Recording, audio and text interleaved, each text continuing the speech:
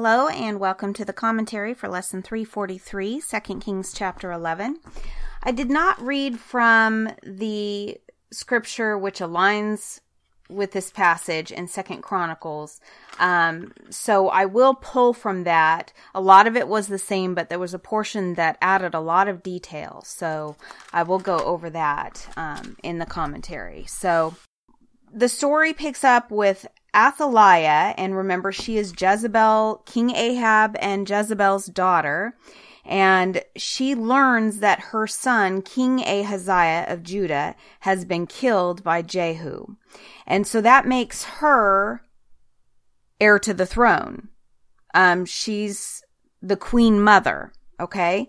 And so she wants to kill, in order to hang on to that power, her need for power is so strong that she's willing to kill her own grandson.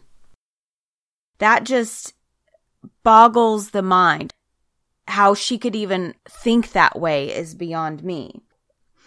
And so she decides that she's going to destroy the rest of the royal family to ensure her seat at the throne and to make it last as long as possible.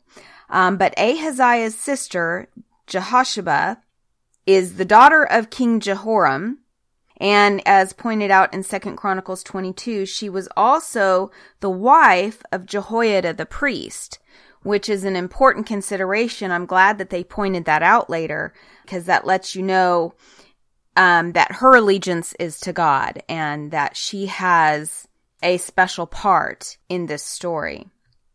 So Jehosheba takes Ahaziah's infant son Joash and stole him away from among the rest of the king's children who were about to be killed. She put Joash and his nurse in a bedroom to hide him from Athaliah, so the child was not murdered. Joash remained hidden in the temple of the Lord for 6 years while Athaliah ruled over the land. And hiding him in the temple was the perfect place because Athaliah was evil. She wasn't going to go in there. She didn't go in the temple. She went to the temple of Baal and worshipped him, but she certainly did not set foot in God's holy temple. So that was the perfect place to put him. So he was raised there. He was a newborn when he was hidden, and he was hidden until the age of 7, when the priest, Jehoiada, decided to get up the nerve to do the right thing and let the people know that Joash was alive and that he would be crowned king. So he plans very carefully, very strategically, this revolt against Athaliah, the queen mother. It says in the 7th year of Athaliah's reign, so it's perfect timing, but it also because Joash was so young, a baby can't become king. And really, it's questionable that a 7-year-old could, but clearly Jehoiada is really going to be running the show for a while. And he's had a big part of the raising of Joash and instilled his values and his faith into Joash. So that should be a good thing, right? We shall see. So anyway, in the 7th year of Athaliah's reign, Jehoiada the priest summoned the commanders, the Karite mercenaries, and mercenaries are professional soldiers hired to serve in a foreign army. So these would be mercenary troops from Karite, okay? And the palace guards to come to the temple of the Lord. He made a solemn pact with them and made them swear an oath of loyalty there in the Lord's temple. Then he showed them the king's son. This was a huge risk on his part, but it was important that he did it. He was risking his life in order to do this. He says to the commanders and the mercenary troops, this is what you must do. And he gives them all their assignments. A third of you are going to guard the palace, a third of you are going to guard the gate, and a third of you are going to stand behind the palace guard. These 3 groups will all guard the palace. Then other 2 units who are off duty on the Sabbath must stand guard for the king at the Lord's temple.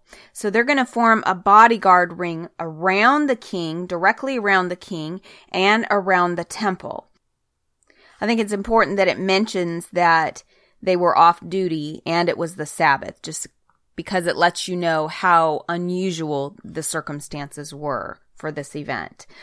So in 2 Chronicles 23, it gives so much more detail in this part. It says, in the 7th year of Athaliah's reign, Jehoiada the priest decided to act. It points out he decided to act. And then it says he summoned the courage. It makes the point to say he summoned the courage, because it would have taken courage to do that. And he made a pact with the 5 army commanders. And then it gives their names, who their fathers are, where they come from. It says these men traveled secretly throughout Judah, summoned the Levites and clan leaders in all the towns to come to Jerusalem. So it's good that 2 Chronicles 23 goes into that detail. And especially when it talks about the Levites. The Levites were the priests, and that was back Old Testament Moses time when we learned about the Levites and how they were the only ones that could serve as priests in God's holy temple. And so they were the ones that were protecting the king. Notice he didn't pick the strongest soldiers to protect the king. I mean, they did. They had their duty around the palace and things. But the ones that he had protecting the king were the Levites, the religious men of God. So that's telling. He really is trusting, Jehoiada really trusts the Lord to protect that king. Remember, that king, Joash, is from the line of David. And so that would be important to continue that line. He knows that God made that covenant with David so long ago that the Messiah would come through his family line. And so he's protecting that. So the Levites and the clan leaders all gathered at the temple of God, where they made a solemn pact with Joash, the young king. Then Jehoiada brought out Joash, the king's son, placed the crown on his head, and presented him with a copy of God's laws. They anointed him and proclaimed him king, and everyone clapped their hands and shouted, "Long live the king!" And so Joash, at 7 years old, is crowned king. 2 Kings 11, it says the commanders and trumpeters were surrounding him, and people from all over the land were rejoicing and blowing trumpets. And when Athaliah heard all the noise made by the palace guards and the people, she hurried to the Lord's temple to see what was happening. And when she saw that her grandson, the newly crowned king, sitting in the place of authority, she was upset because she knew this was the end for her. She shouts, "Treason, treason," and she tears her clothes in despair. And then the king Jehoiada has her killed. But he makes sure that she is not to be killed in the temple of the Lord. 2 Chronicles 23 makes a point to say, it just expands on the rejoicing that happened. It made a point to say singers with musical instruments were leading the people in a great celebration. So just let you know, this was no big, yay, we have a new king, and life goes on as normal. This was, the people were so excited. This was, the temple of Baal was destroyed. And they thought all hope was gone. Imagine the people of Jerusalem. A lot of them were evil and had followed the ways of the evil Queen Mother and King Ahab and Jezebel. But there were some, you can assume, of God's people in their midst. So what a relief for them it must have been when they just saw, oh, Joash is alive. We have a new king. Hallelujah.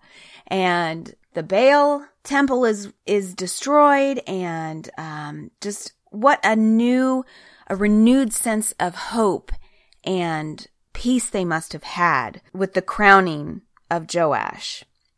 So that's a beautiful moment. And then 2 Kings 11 verse 17 says, Jehoiada made a covenant between the Lord and the king and the people, and they would be the Lord's people.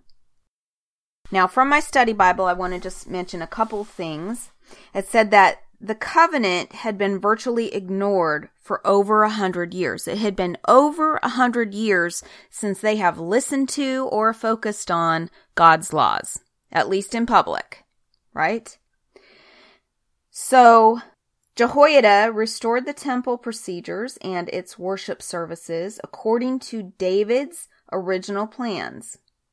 So that's cool. We're getting back to King David and the way things should be done. Okay, my study Bible also makes this important little note, and it reminds me, it says Athaliah's life ended as her mother Jezebel's had, by execution. Evil never pays. It's always going to catch up with you. There was another note in here I wanted to read. Okay, this is a good thing to close with. It says, although it could have cost him his life, this priest did what was right, restoring the temple worship and anointing the new king. There are times when we must correct a wrong or speak out for what is right.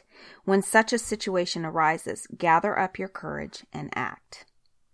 So that's a perfect takeaway, and that's a perfect way to end this lesson today. So we will close with that, but I just want to wish you all a happy day, and the weather's starting to warm, so it's exciting. I'm getting out and doing yard work. And anyway, hope you all have a great day. I will talk to you soon.